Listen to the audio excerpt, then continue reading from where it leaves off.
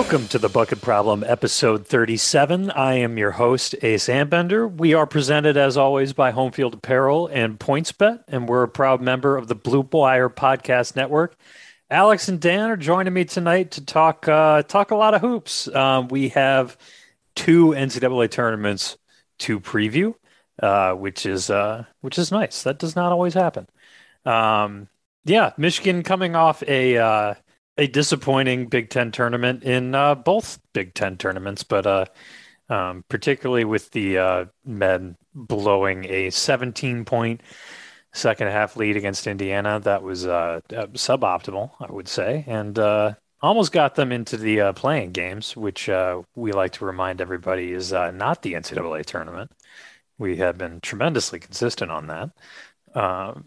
And I think they avoided it through the fortunate rule that you can't play anybody that you've already played in the regular season in the first four. So with two Big Ten teams there, bumped up to the 11 line. And it made Indiana fans really mad. So good stuff all around. They were super disappointed that their really awesome basketball team was seated too low. A number of, I shouldn't say a number, at least one national analyst basically boiled down the season to 3 games to say that this was deeply, deeply unfair to the Indiana Hoosiers. Yeah, Indiana, a team with an absolutely wretched non-conference schedule and a losing record in the Big Ten, treated very unfairly. Yeah, but they beat Michigan more recently than Michigan beat Indiana at Indiana. Yeah, it's important to remember that pretty much every national analyst that is like mostly a college football guy that's also a bad college football analyst, but hops on board to the college basketball bandwagon for like the back end of not even February, like the front end of March and like into the tournament. They literally did just start watching. So if they feel like someone got snubbed for like putting up a good fight in the ACC tournament, they will tweet about it because they literally have only watched the last couple of weeks of basketball. Unlike us, true sickos who have watched the November games against like Texas A&M, Corpus Christi, and other such schools. It's kind of funny that you put it that way because that's how I feel about myself when it comes to every other conference except for the Big Ten, like parachuting in during conference tournament weekend, which I actually missed the conference tournament. So I'm flying in even blinder than usual. But it's like, I watched Texas play Baylor once back, who knows when. That's enough to go off of, right? Yeah. I mean, you cannot have like honest coverage of the entire power conference spectrum, let alone the number of conferences that get thrown in when you include all 350 whatever teams in Division I. So anybody pretending to know everything should just stop. There are some like true college hoops diehards, but that's not me. I have been trying to listen to them on various podcasts to the 3-man weave is excellent and in that vein. Definitely 3-man. But it's really hard. It's really hard to pull that. You have to do it. You have to live and breathe basketball, and specifically college basketball. And most of these national analysts pull double duty in some form. And even if they do focus entirely on college basketball, I'm not saying there's no use for national college basketball analysts, but if they're like giving the nitty gritty on Rutgers and some stuff sounds off to you, that's probably because they've watched like 30 minutes of Rutgers this season.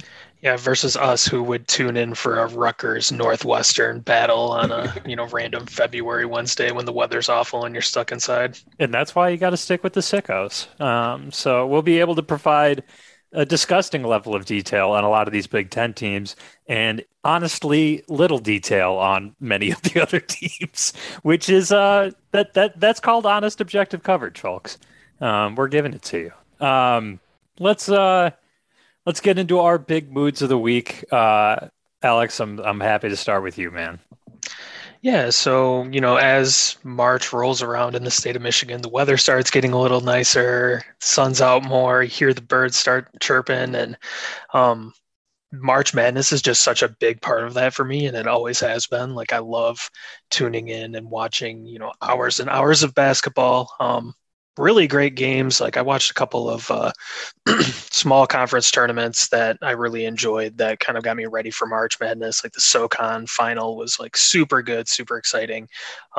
And I think back to 2 years ago, which like as winter turns to spring, I think back to, kind of the start of the pandemic, the cancellation of 2020 NCAA tournament, and Fred even Hoiberg. last, yeah, Fred Hoiberg, Rudy Gobert, Michigan getting pulled off the floor at the Big Ten tournament. Man.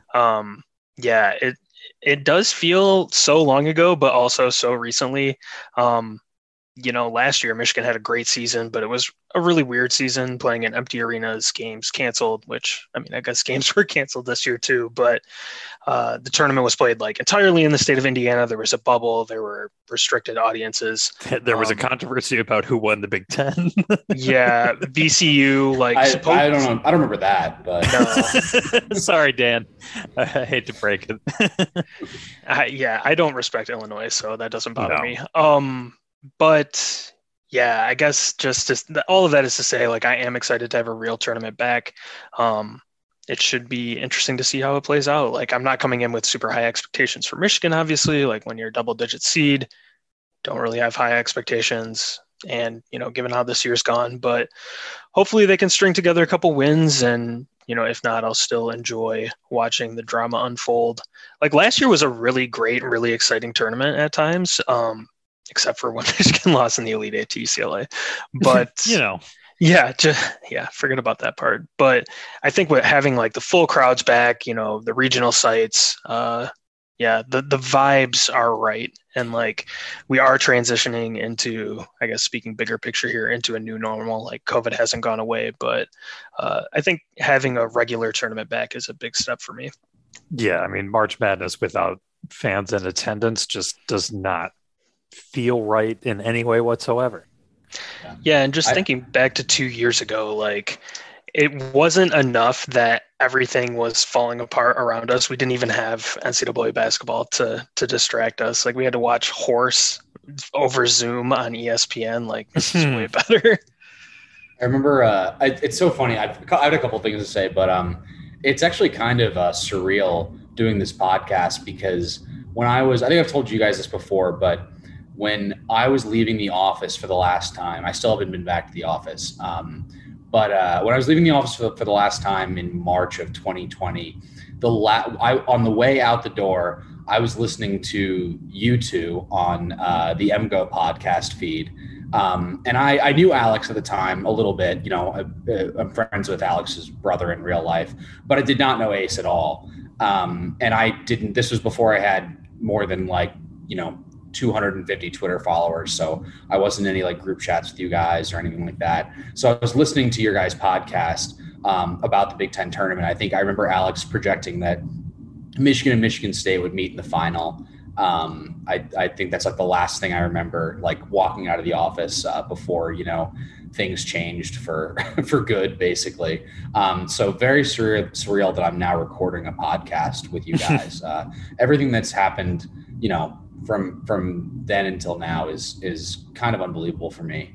But Alex, I totally agree. I'm going with some friends to, watch games at a bar on Thursday. And like, that just feels so much better than last year when I was basically watching all of these games, like on my couch, and drinking alone, more or less. Right. Yeah. So it's really good to just be back. And it's awesome.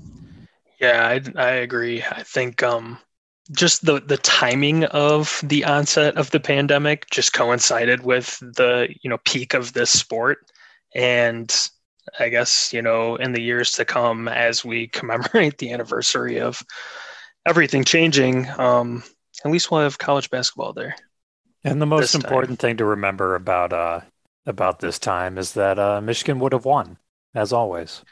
Yeah, Xavier Simpson would have led the team to a national championship. I don't like to hear Michigan State fans talking like, oh, Cassius was a senior. This was our year. We had just made the Final Four the year before. It's like, nope. A healthy Michigan team. Hookshot highlight montages of one player out of the G League right now, and it's not Cassius. Yeah, Xavier Simpson adding a pull-up hook shot to his bag is incredible shit. That's G League basketball at its finest, folks. I was just thinking about one last thinking about when 2 years ago when COVID started. It was very funny that there was a brief period before like I really knew anything about COVID or how serious this would be, where I remember like we came home and we're like we got the marching orders that it's like, hey, like we're going to be work from home indefinitely more or less. And for like a couple of days, I was like, oh, sick. Like, I'm going to get to watch the NCAA tournament, like work from home the whole time. Like, this is going to rule. Cause like back then I didn't work from home, like pretty much full time. But like, and then it immediately became clear to me that I'm like, oh yeah, no, the NCAA tournament is not happening. But there was like a brief, like 12 hours where I'm like, oh, this is sick. Like I'm going to watch basketball all day. Right. And in hindsight, I haven't been back to the office either. I have a new job that's fully remote, and I don't know when I will ever be back to an office.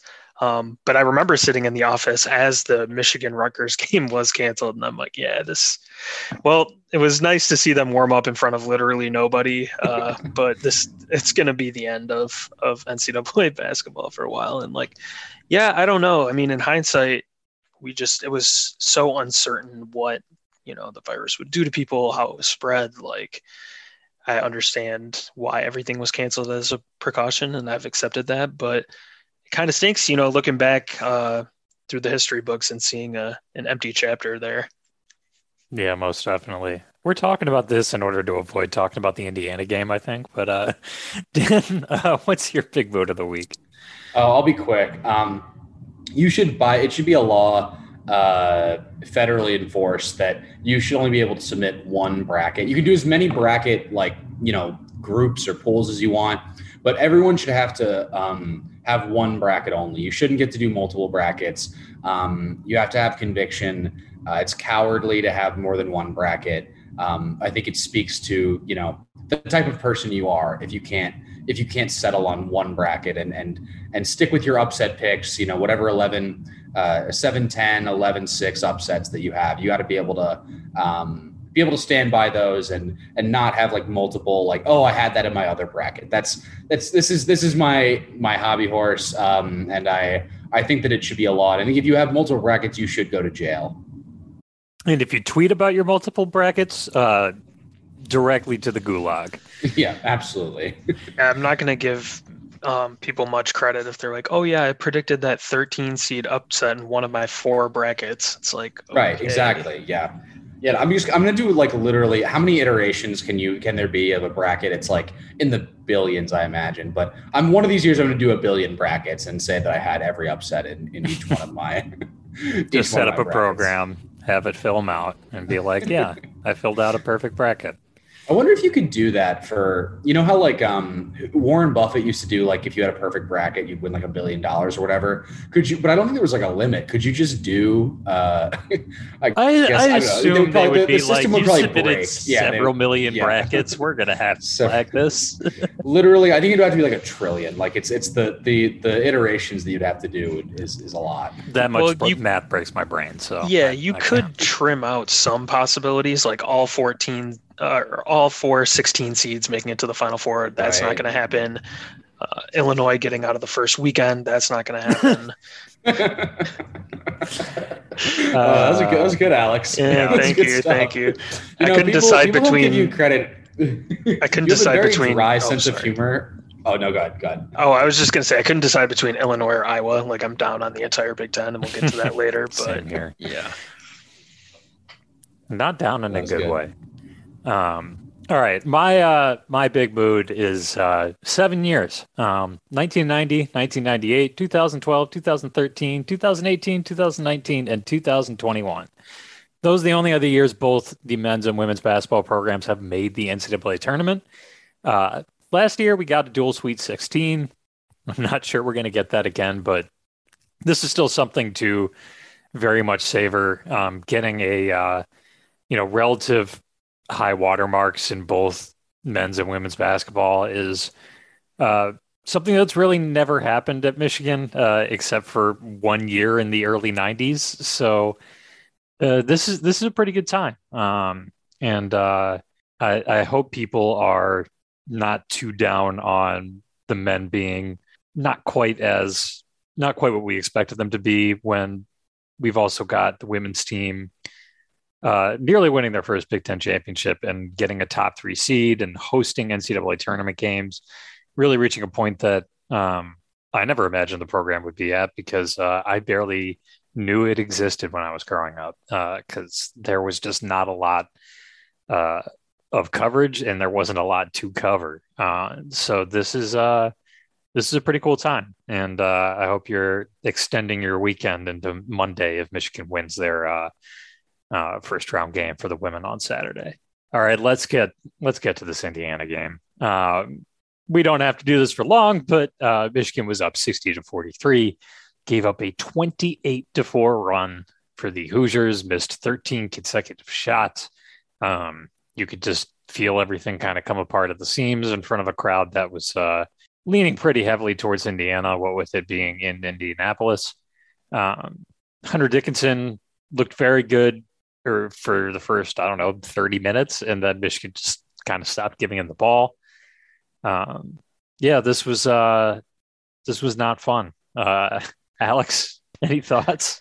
Not even a huge second half lead was enough to overcome the trend of winning one and losing one over and over. Pretty impressive meltdown. Kind of reminded me of the UCF game in a way. UCF in that game didn't miss any threes. In this game, Michigan didn't make any baskets as its defense kind of fell apart. I'm trying to memory hole it as well as I can. Like about 2/3 of the way through the game, I'm thinking like, okay, Devontae is playing well again after a breakout performance against Ohio State. Musa is looking pretty good. And then, by the end of the game, it's like, well, several players kind of fell off a cliff there. It's kind of retroactively questioning some coaching decisions. Really impressive meltdown, and definitely not. I mean, that's just kind of who this Michigan team is, though, is just the inconsistency. Like, they were playing really well against a team that was playing for its tournament life in a de facto home arena and just kind of running them out of the gym like they did in Bloomington. Something turned somewhere. Trace Jackson Davis read my mean DMs about him being an underachiever and decided to put the team on his back. I didn't participate in that at all. I deny everything. No, I would never slander such a dominant big man. One other thing, too, that kind of bears mentioning is Xavier Johnson battled foul trouble, but like he got going early. Michigan gave him a couple of open, if difficult, looks. He knocked him down, and then he sat as Michigan built most of its lead, played, the decisive stretch and kind of dragged Indiana back to life. His plus minus in that game must have been ridiculous. Yeah, I'm not looking at that version of the box score, but he had 17 and yeah, that was where I was saying 7 assists. He really made their offense go. Michigan, we found out which trend was more powerful: alternating wins or Caleb Houston making at least 3 3-pointers. Turned out it was alternating wins and losses, because Houston hit 3 threes early in the second half of this one, right around the time when Michigan stretched out to their biggest lead. And Michigan lost, and now they're 8-1 this year when Caleb Houston makes 3 or more 3-pointers. So that was a bummer. I don't think that this kind of thing is going to happen again. I mean, it could against Tennessee, because Tennessee is such an elite defensive team. But Michigan's offense really got bogged down to the point where it was like something like 4 points in over 20 consecutive possessions. Indiana's a good defensive team, but they're not that good. And Michigan, has a pretty good offense. I think, like you said, they didn't really get Hunter the ball. There were a lot of unforced turnovers that led to runouts in the other direction. Even the under 4 out of timeout play was designed to set a screen on Hunter's man and post him up on the other side of the floor. And Eli just kind of threw the ball out of bounds. It was that kind of night. I think Michigan is a good offensive team. I don't think Michigan has a good defense. So, assuming that the Wolverines don't cut down the nets in New Orleans and lose at some point along the line, I would be inclined to think that it's because a team kind of lit them up. But we've seen, various different kinds of losses this year. So who knows? Yeah, the offense getting bogged down has been a bit of a theme in those losses. So we'll see. But I certainly think we'll get to Colorado State in a bit, but if Michigan's going to lose to them, it might be kind of both teams providing mismatches for the other on each end, and it might get might get high scoring. It might also be really ugly because I had just watched one of the ugliest halves of basketball I've seen in a while. In Colorado State, San Diego State from February. So they played 3 times. It was the middle game. Don't watch it. Do not watch it. It is interesting. I think people are comparing David Roddy to EJ Liddell, which I haven't watched David Roddy, so I have no idea. But it does seem like this could go potentially like either Iowa game where in Iowa City against a really good Iowa team, Michigan had a career performance from Musa Diabate, were able to kind of outpace the Hawkeyes a little bit.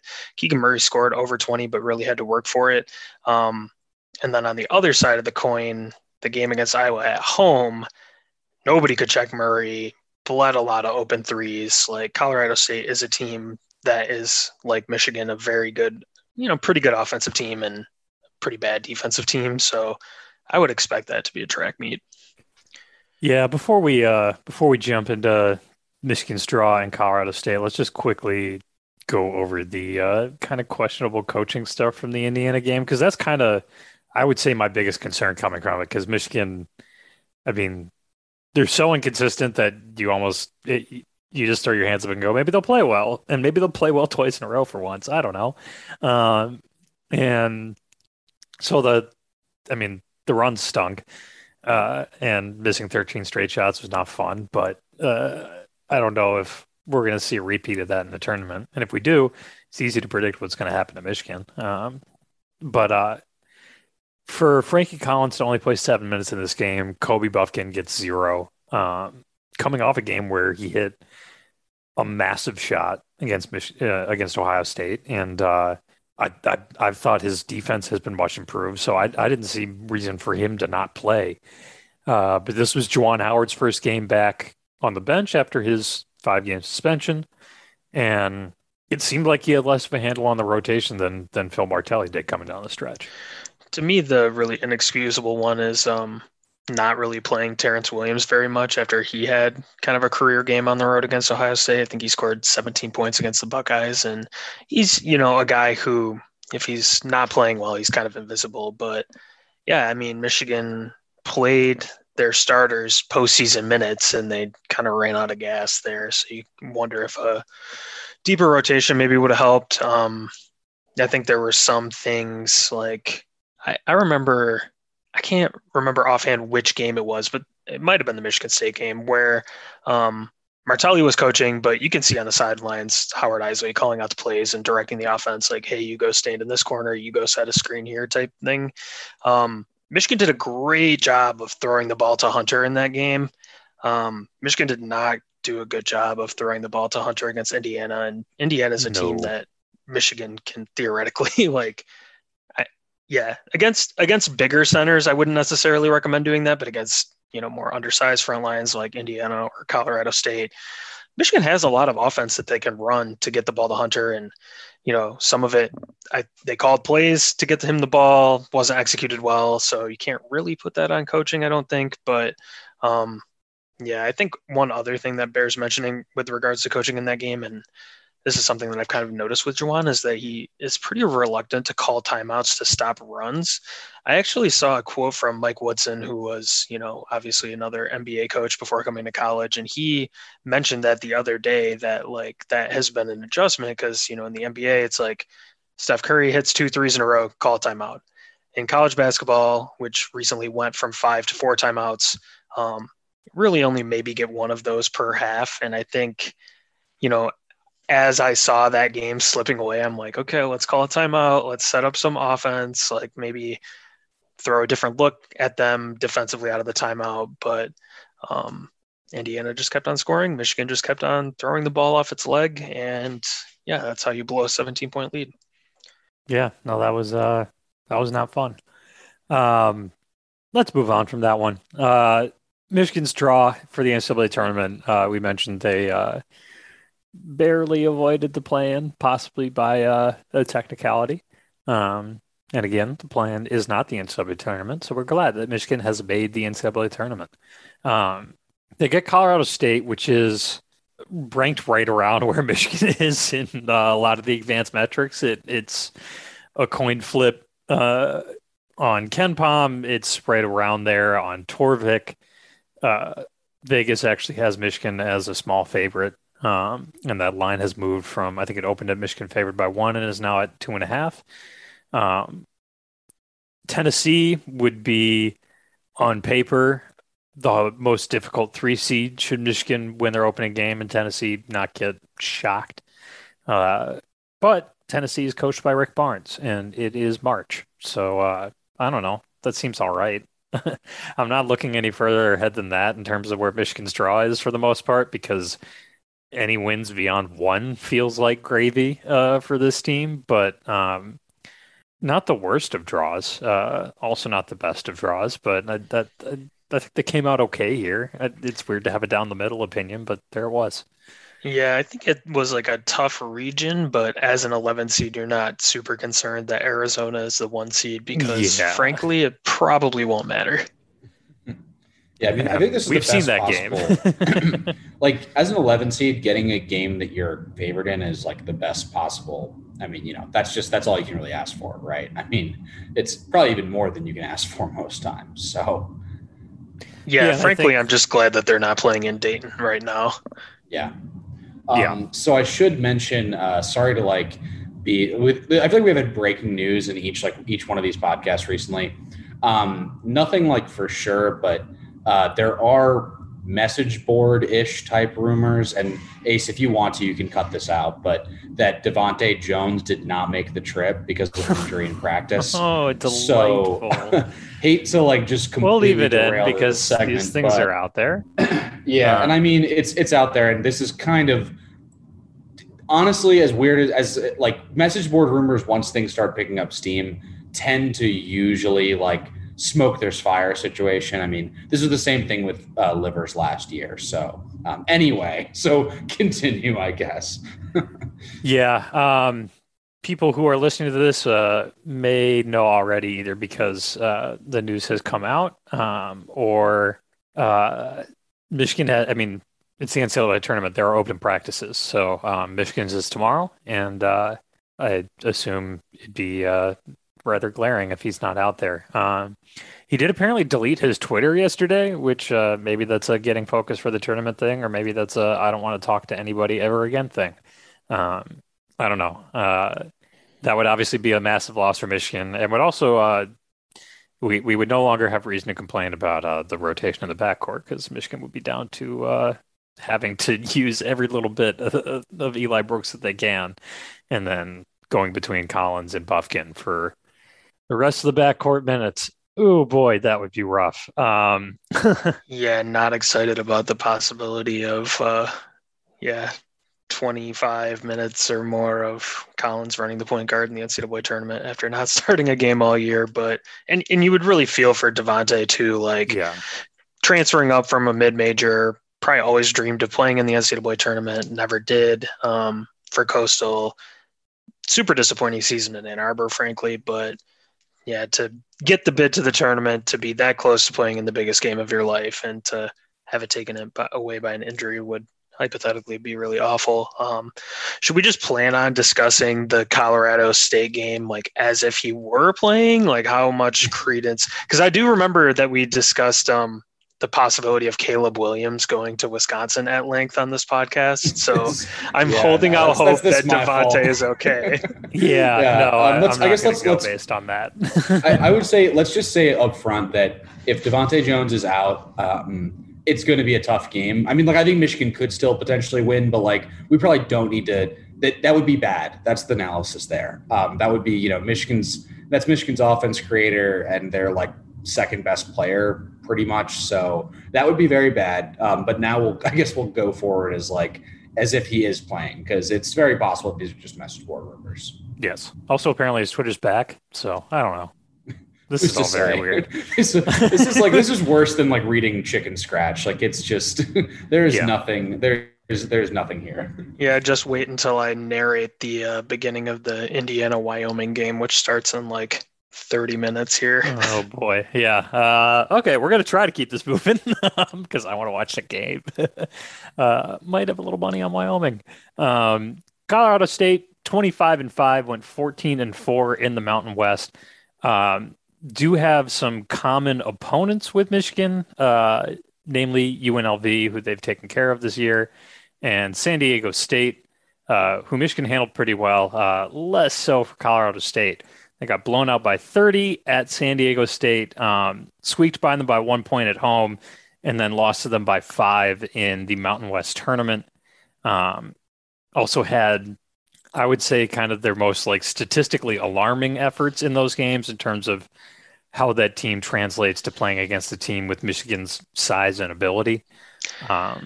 Worth noting that San Diego State is a team with a super great defense and a like really ugly offense. So I do think, in terms of size and athleticism, Michigan is comparable, but the struggle for Colorado State is going to be guarding Michigan versus, say, scoring on San Diego State. Also, by the way, when I said they handled UNLV, scratch that. I meant they lost twice by double digits. Yeah, I thought that you meant that Michigan handled UNLV. Yeah, so close. Not a very good close. Team. Yeah, basically the same thing. But yeah, so that's probably the most alarming result for Colorado State being able to hang with Michigan, because that was a team that Michigan dispatched with relative ease. I remember watching that back in November. That was the game that started at like 1 a.m. or something like that. Oh my God, I forgot. I was like, that's when I still thought the team was good. So I'm like, oh no, I got to watch these games. And I remember like, are they going to pull away from this bad UNLV team? Like, or am I going to really stay up until like 2 a.m. to watch this team lose? They eventually did. But that was back. I think that was the night November before the 19th. Penn State game or something. Yeah. Anyway, sorry. Yeah. So it's been a minute, but Colorado State led by David Roddy, a 6'6", 260-poundish power forward / center, mostly power forward, who's top 10 in Ken Palm's Player of the Year rankings, an extremely effective like post and mid-range scorer, as well as a 45% three-point shooter with some range to his game. So he's not great at the line, which is a little unusual for a guy who seems like he has the touch that Roddy has, but passes the ball relatively well, draws a lot of fouls, rebounds the ball really well, and just provides an unusual matchup for what's probably going to mostly be Moussa Diabate having to match up with him. But also, we'll see maybe a little bit of Hunter Dickinson if Roddy's playing the 5 and there's just nobody else to put him on, and also maybe Brandon Johnson, Terrence Williams as well. And that's going to be a challenge because Roddy is a 20-point per game scorer effectively, and just is exceptionally versatile. Yeah, for those of you who are still holding Brandon John stock, could be an opportunity with a couple of good defensive possessions to kind of change the inflection of that game. The main takeaway that I'm getting as I'm consuming the vast amount of pre-tournament content from across the web is that Michigan can't guard Colorado State. Colorado State can't guard Michigan. From either team's perspective, you think it looks like a kind of an appealing matchup, but also some obvious weaknesses. And yeah, Diabate is going to have to step up and play well. Like if he turns in the kind of performance like he did against Iowa at home on senior day, going to be a rough game. Yeah. I've watched a couple Colorado State, San Diego State games. I should probably watch them play another team, but limited in terms of full games you can find of them playing quality competition. Isaiah Stevens, they have a shorter guy in the starting lineup, but he is the point guard. He's excellent, and can hit threes off the dribble. I saw him can a couple when San Diego State went under screens, which Michigan has been doing a lot lately, in order to kind of help their guards out a little bit. Also, they've been dropping the big man. I don't know if they're going to be able to do that against Stevens. He's a solid 3-point shooter who's going to pull up and hit a fair share if Michigan does that. So how Michigan guards the Stevens Roddy pick and roll combination is going to be pretty interesting. There was a pretty significant production drop off after Roddy and Stevens. So we'll see if Michigan is able to help off of those guys a little bit. there are a few players out there who either aren't particularly good shooters or are relatively limited finishers, and that could be an opportunity for Michigan to bend their defense a little bit, maybe bring some doubles down on Roddy, whose turnovers do tick up against better teams, and hopefully gain some sort of possession advantage, because this is a Colorado State team that doesn't turn the ball over much, although that changes a bit against top 50 competition. And the other area where I can see Michigan kind of gaining an advantage, even if they aren't shooting well, is that Colorado State doesn't have a lot of size. Roddy does tend to play next to a big man most of the time, but their big men aren't the best rebounders. So they've had trouble keeping, they had a lot of trouble keeping San Diego State off the offensive boards. And I think Michigan with Diabate out there and Dickinson can get a number of second chances. So that's my reason for hope. My reason for despair is both the presence of Roddy and Stevens, who seem like the kind of big man and point guard duo who can give Michigan a lot of trouble. And Colorado State is also pretty good at turning up the pressure on defense. They go deep into their bench. They run a pretty sharp 1-2-2 press that can give offenses some trouble, and that has not gone away for them when they've played quality teams. So for a Michigan team that's struggled with turnovers on a pretty regular basis, that especially if Devontae Jones is out, as we just learned might happen, that would be particularly concerning. Yeah, one thing, this isn't a novel observation on my part, but Colorado State kind of reminds me of a John Beilein team, like the stereotype where good offense, kind of indifferent defense, really effective, like efficient shooting the ball, like high 2-point percentage, super low turnovers, never crashes the offensive glass, and plays that kind of 5-out style with two guards that can handle the ball and initiate the offense. It will be interesting to see how Michigan can guard that because, like you said, been trying to play a lot of drop coverage lately, playing really kind of two centers, a little bit on defense, although Diabate has the ability to kind of chase people around a little bit. It should be interesting. I think, ultimately the computers and the betting lines have these two teams pretty close. I think it could go either way. Michigan, one thing that I think bears mentioning is that Michigan will have a lot of open three-pointers. I think Michigan can feed Hunter the ball against a team without much size, kind of across the board, but especially inside. And Colorado State is going to have to double. And Hunter Dickinson they're aggressive pinching down into the post too. Yeah, Hunter Dickinson can see over that and find an open shooter. Like you can kind of stunt to take away the main read from like where you think he's going to pass it, but he can take that extra split second, find Caleb Houston across the floor and throw really accurate, really good passes. Michigan is a team that in like say the Purdue game, for example, that can get hot from three. And, I think if that happens, Michigan will probably win comfortably. Michigan's also a team that can miss a lot of open threes. Everybody forgot about it in the aftermath, but Wisconsin on the road was an example of a game where like Michigan's playing a really good team on the road.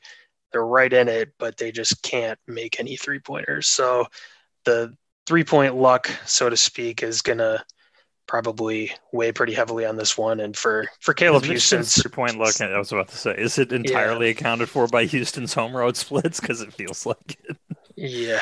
And this is a game where like if Terrence Williams scores a bucket or two in the first half, I hope he gets at least 20 minutes. Yes, I agree. That'll be, especially against a rather deep Colorado State team, that'll be able to keep fresh players out there. I don't want to see Michigan starters all in the 35-minute range. No, and like I don't know if Diabate and Dickinson both out there at the same time is tenable. I think that will kind of be dictated by how Colorado State starts the game and whether they're knocking down open shots. But Michigan's not a team that's built to defend a 5-out offense. So, potentially getting minutes from Johns, who is a stretch big at the 4, seeing if Terrence Williams maybe as a 4 can play. I don't know. We'll see. Yeah, I feel like this could just be a game where you live with the mismatch on one end and try to make it worth it on the other end and just try to outscore them kind of thing. But that's my very limited X's and O's basketball take.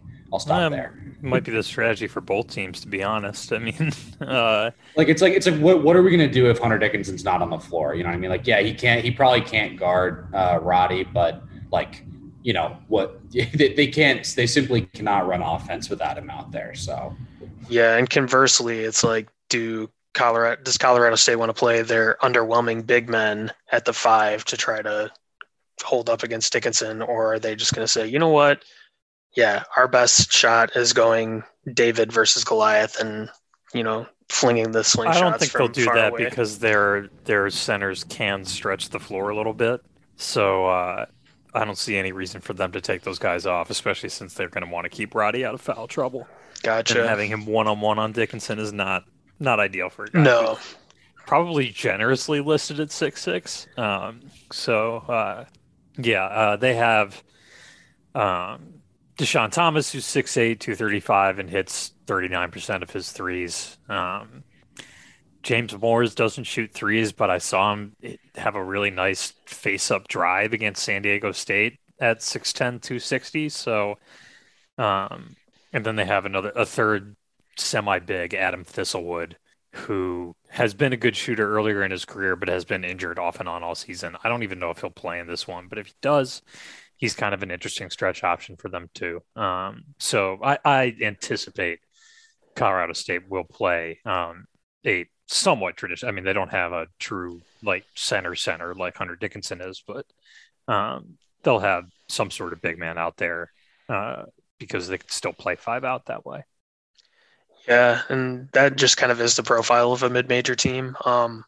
Colorado State's won 25 games this year. Michigan's won 17. So Colorado's, obviously there's huge discrepancies in those schedules, but Colorado State, they know who they are. They have a really set, solid identity. So yeah, we'll see which style wins out. Yeah, I anticipate a close game. And it seems like the advanced metrics and Vegas do as well. So as long as Michigan gets past this one, I think you can call it a successful tournament. And if they don't, just please don't make it hideous. Don't get blown out. I don't think they will against this team. I think they got enough size to make it at least a good game. But we'll see about this Devontae Jones injury news. We are, as always, brought to you by Home Field Apparel. Use the promo code Bucket Problem for 15% off your first order from homefieldapparel.com. Season 3 of Big News Saturday was hoops themed, and it was very, very good. UCLA was the last release last week of Season 3. Those colors plus a Bruin bear made for some top tier apparel. There is also some mystery boxes available on Home Field, or at least get them before they're gone. I hope they're not gone by the time you listen to this. And given that I don't know if Home Field has made a bad shirt, except for certain schools' collections that, well, we'll leave them unnamed right now because we're trying not to be haters. That's a lie, but whatever. You can get a deeply discounted random collection of shirts, or a shirt, or a hoodie and a shirt, or a crew neck and a shirt. And odds are you're going to like what arrives in the mail. So use the promo code Bucket Problem at homefieldapparel.com. We are also brought to you by PointsBet. Download the PointsBet app and use the promo code BucketProb to get 100% of your deposit matched up to $1,000. That's up to $1,000 matched in any form of free bets. To get that bonus, you must use the promo code BucketProb. That is Bucket, P-R-O-B, all one word. Please gamble responsibly, set limits, avoid chasing losses, never bet what you can't afford to lose, take breaks when you need it, and use the self-exclusion feature to stop yourself from betting.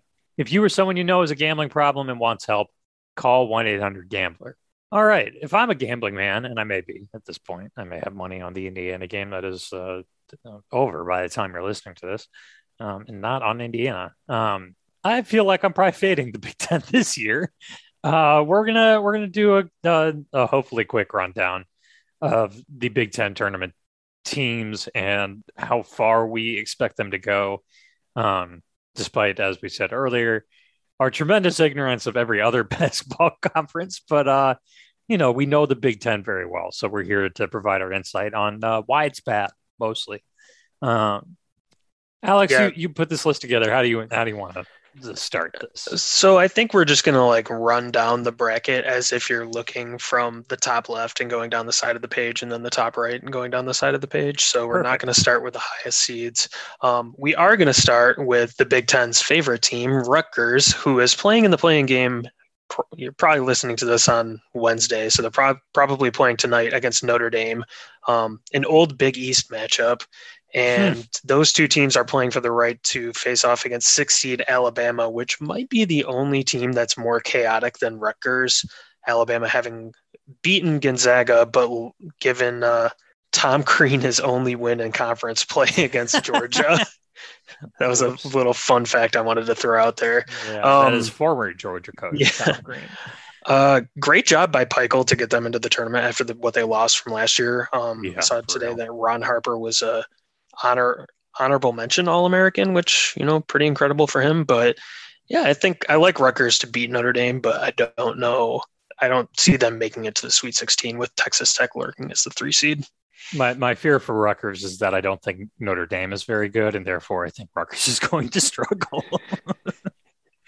Yeah, if Rutgers somehow matches up against Gonzaga, they're going to give them a great game. But if they, somehow face a 14 seed, they're going to fall flat on their face. If you gave Rutgers just a series of 1 seeds all the way to the Final Four, they'd get there. But it doesn't set up that way. So I'm worried they're not even going to make it into the tournament. Because, again, playing games, not the tournament. When they finally decide to have the entire NCAA tournament at the rack, it's over for you guys. It's Rutgers National Championship. Book it. March Madness brought to you by Jersey Mike's, baby. Yeah, nobody walks into Jersey Mike's arena and walks out with a win. Next game, in the kind of non-chronological order, Michigan State 7th seed against Davidson and former Michigan State point guard Foster Loyer, with the opportunity to play Duke in Coach K's swan song. I gotta say, the implications of Michigan State playing Foster Loyer are hilarious in any direction that could go. If he goes 2 of 13 from the field, that's funny. If he leads Davidson to a win over Michigan State, that's even funnier. Davidson, kind of that profile is a little bit similar to Colorado State, where they're, mid-major, smaller team, like to stretch the floor.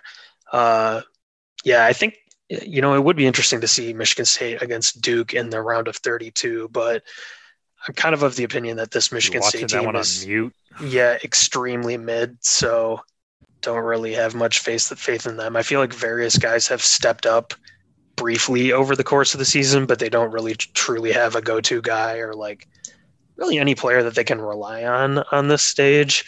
I do think they beat Davidson and Foster Loyer, but I think they lose to Duke. So I just want to say that this little mini region they've set up with Davidson, MSU, and then Duke. I don't even know who Duke's playing. It's like Cal State Fullerton or something like that. That is who they play. There we bang. I spent a long time to do my brackets, so I did remember. But there's basically nothing that could happen here that wouldn't be very funny to me personally. So I appreciate the selection committee doing that. If Duke loses to Cal State Fullerton in Coach K's swan song, that would be obviously incredible. Don't need to elaborate on that. That would be so good. If Duke wins and MSU wins, then MSU will play Duke, and what will happen is they're going to do a whole thing about Izzo and Coach K, and it's going to be all very they're going to try to make it very emotional. But what they're going to do is, I think Izzo's 2-10 against Coach K, so it's just going to be reliving a bunch of highlights of how hard Coach K's owned Izzo over the past 20 years of their respective careers. The only way that I could really be disappointed would be if Michigan State beat Duke, which I don't really necessarily see happening.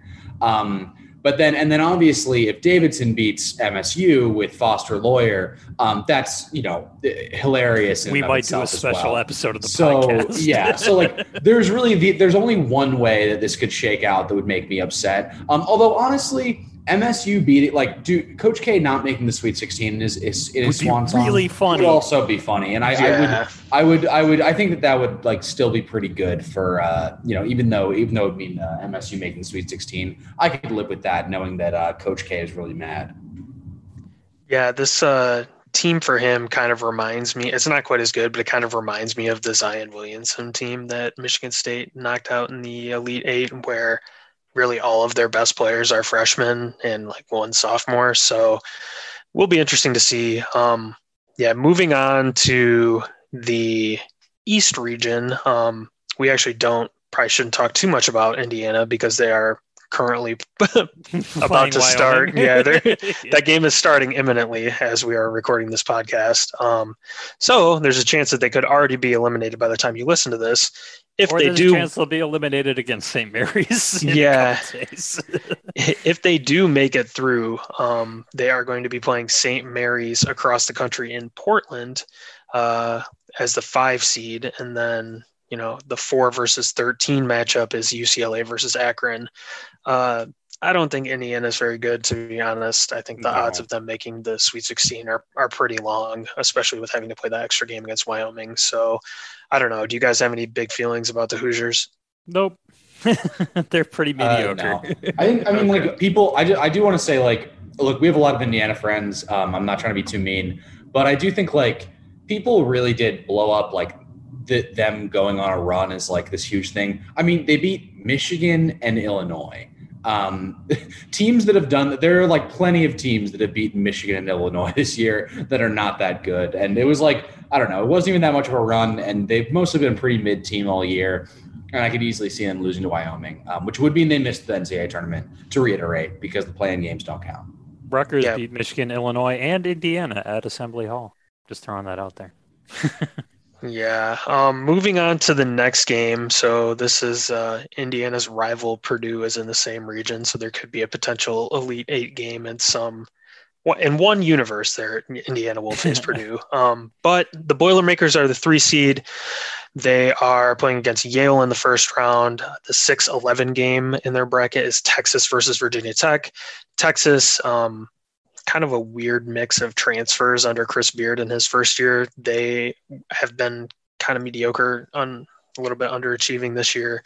Virginia Tech, they went on a run in the ACC tournament and actually won the ACC tournament to make it into the field.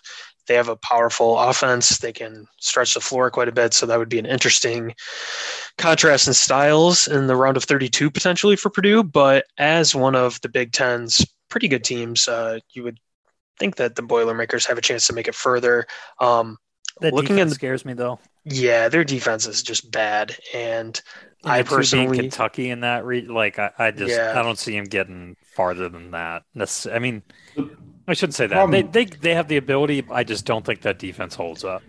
So I think you could make a case for Purdue against Kentucky. Oscar Tshiebwe has not seen big men like Zach Edey and Travion Williams, and I think Jaden Ivey could be the best player on the floor in that game. Also a chance of facing Murray State or San Francisco in that game. But, yeah, I mean, Purdue, when they're playing well, is one of the best teams in the country.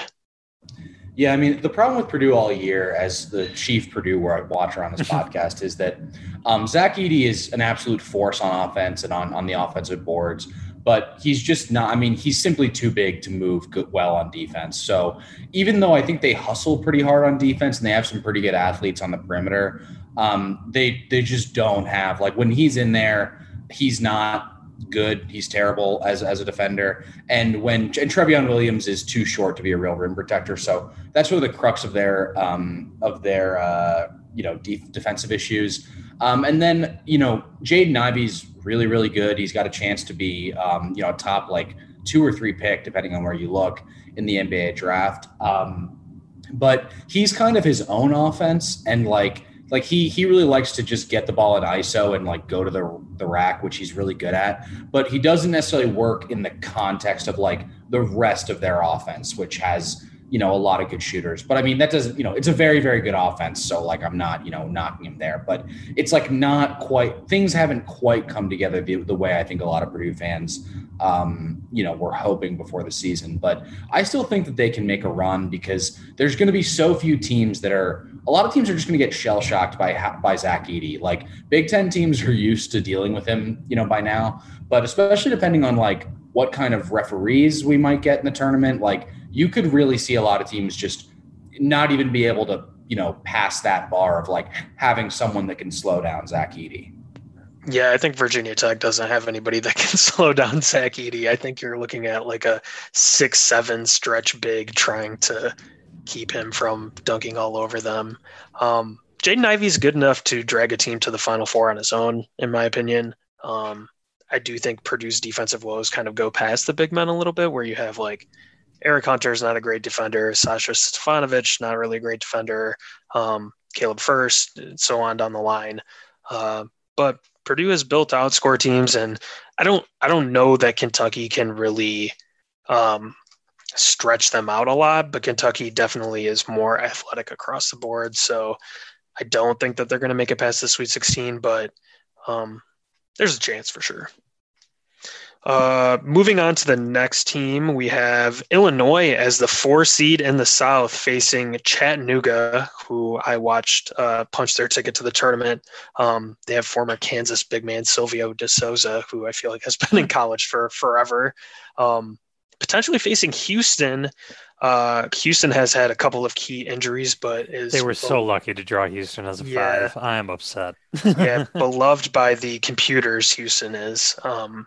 And then they potentially are looking at a game against Arizona, which would be a true matchup of the Titans between Kofi Cockburn and Christian Coloco, Umar Ballo for Arizona. I don't know. I don't think Illinois is a Final Four team. I think their guard play is like pretty suspect at times. Not trying to be too mean to poor Andre Curbelo. But yes, we are. We are gonna he's not good. No, he's not good. He's not helping the team win basketball games, and that's like really Andre Curb Smello, because this guy stinks. Ooh, he stinks. He just does everything at full volume too, which like if you're the third guard on a team, like you should be stinky at low volume versus high volume. But it's also why people who just like watch 15 minutes of Illinois will go, oh man, that dude is awesome, because he'll make like one completely absurd Sports Center level assist, and then you don't notice the like 2 times he throws the ball out of bounds. Yeah, Illinois does have some good guards in Trent Frazier and Alfonso Plummer. But I don't know. I don't really believe in them. I know I said in a podcast on February that I think that they are the team in the Big Ten that could go the furthest. But as you look at the bracket, if they perform according to seed expectation, they'll make the Sweet 16 and they'll face off against Arizona. I don't like the odds for them in that game, although Arizona does have a key injury with Kerr Kriisa, who may not be available. Looking on the other side of the bracket, you have Villanova. I just want to make one point about Illinois real quick. They did kind of get a crappy draw because they are going to be facing down Houston in a potential round of 32 game, who is, I think, the Ken Palm's most underseeded team. They're a 5 seed, and I think they're like the 5th best team on Ken Palm. So another kind of not a great draw as far as Illinois goes. No, and Houston is like a really tough team that can really defend well and has enough, I guess, shot making on offense to make it work. I do kind of wonder, with them being a little underhanded or shorthanded rather, what it's going to look like. But yeah, between Houston as the 5 seed in their region, Arizona, who I think is a pretty legitimate title contender, Tennessee is the 3 seed, even potentially matching up with them for a chance to go to the Final Four. There definitely are some underseeded teams in the South. Moving on to the next team in the bracket, Michigan, I think. We've got that covered. Yeah. The inexorable win one, lose one trend, I think, will probably continue there. Ohio State is the 7, so Michigan could theoretically play them in the Sweet 16 if the chips fall in the right places. They're going to be playing Loyola in the first round. I think a lot of people are picking Loyola, even though Ohio State has by far the two most talented players in that game in Liddell and Malachi Branham. The 2 seed in their bracket is Villanova, who I don't think is quite as good as Villanova has been. They're kind of one of the elite teams in college basketball over the last 5-10 years, but I think they are a little suspect. Ohio State has been kind of in free fall lately. People are asking questions about Chris Holtmann. I would assume most people are probably going to be, picking Loyola. So I don't know. How do you guys feel about the Buckeyes? I'm reversing. I'm fading the public. I think what you said about Ohio State having their 2 best players is probably going to carry them in that game, but I don't see them getting past Villanova necessarily. Yeah, I feel like I'm doing I'm being a contrarian here. And I know a lot of people are going to pick Loyola, but this is not a vintage Loyola team. I think Michigan State beat this Loyola team pretty handily earlier in the season. I think I have Ohio State winning 1 game and getting bounced in the round of 32 by Villanova. Yeah, and before we move on from Ohio State, real quickly, I wanted to thank Jason Kirk for filling out a NCAA tournament bracket by which football team would win. And he had Michigan, unfortunately, losing in the national championship to Alabama, but he had Michigan defeating Ohio State in the Sweet 16. As we all know, Michigan is a better football program than Ohio State. And if, hypothetically, they were to play football in a week or so, I think the Wolverines would win. Look, we talked a lot about how it's important not to get wrapped up in recency bias. That only goes for basketball. It only goes when it's inconvenient for you. Yes. The most important thing about football is to understand that the last year is the only one that matters. Yep. And on that note, last year, Iowa was a 2 seed that got kind of bombed out of the round of 32. They are currently a 5 seed in the Midwest, fresh off their Big Ten tournament championship, playing the Richmond Spiders in round 1 and bracketed with 4 seed Providence. That's considered to be like the most overachieving team in college basketball. Tiger. Yeah, that's like, okay, the computers think that they are more like a 9 seed, but because they have, managed to win a bunch of close games, they're a 4 seed. Former Indiana Hoosier Al Durham is a really key player for Providence, kind of a big shot maker down the stretch for them. A lot of people are picking Iowa to make to the Sweet 16. Some people are picking Iowa to defeat Kansas, which I think would be a really great matchup if that were to happen in the Sweet 16, and go on a run even further. I'm pretty skeptical of Iowa just based on their history. Like Fran has never made the entire Fran McCaffrey tenure. Yeah. Fran has never made it to the second weekend as a coach. Their defense is not good. They'll try playing multiple defenses and they won't work. Like I was listening to a podcast right before we recorded, and an analyst who shall not be named mentioned that Iowa likes to throw out different defensive looks as if that were a positive. Iowa's defense is bad, but they do have possibly the best player in the country in Keegan Murray. He will be the best player on the floor up until the Sweet 16, in which, they would potentially play Ochai Agbaji, who is another first-team All-American on the wing. I feel pretty good about Iowa making it that far, but I don't know that I can pick them to go to like the Final Four. Yeah, they have an exceptional offense, and I could see them just catching fire and knocking off Kansas that way after getting through Providence. But it's just, I don't know. Iowa's always had a hard time stringing together wins in the postseason because their defense has been bad. And this is an Iowa team that doesn't look too different from other Iowa teams, except that at least this time their best player is a legit NBA prospect instead of somebody who would never work in the NBA. So, hey, Luka Garza is making money right now. That's all I'm saying. Yeah, he's getting buckets for the Pistons or something. I don't know. I don't have Bally Sports. The Pistons are tanking. So. Yeah. No, he's not a viable NBA player. Iowa, when they're playing well, they're really hard to beat. Michigan was one of the only teams to knock them off kind of late in the season, and one of the more reliable advanced statistics when you're filling out your bracket is to look at how a team has done over the last month or over the last 10 games. And Iowa is a top 3 team when you do that. So if you think they're going to stay hot, it's maybe not as easy as the Big Ten tournament in which they defeated Northwestern and Indiana en route to the championship. But then again, Richmond and Providence, that's not too tough as far as the NCAA tournament goes. Yeah. Yeah. I mean, I actually have I tend to try to go against, hot team coming out of the conference tournament, send them to the Final Four type thing. I actually have Iowa in the Elite Eight, only because I don't love I don't know really who else I like in their bracket. I mean, they got I feel like they got one of the easier regions. I mean, I think Kansas is one of the weaker 1 seeds. They're obviously very good, but I don't think they're the best 1 seed. And then Providence is a 4, Wisconsin is a 3. I mean, that's literally the 2 most overrated teams per a lot of metrics. Yeah.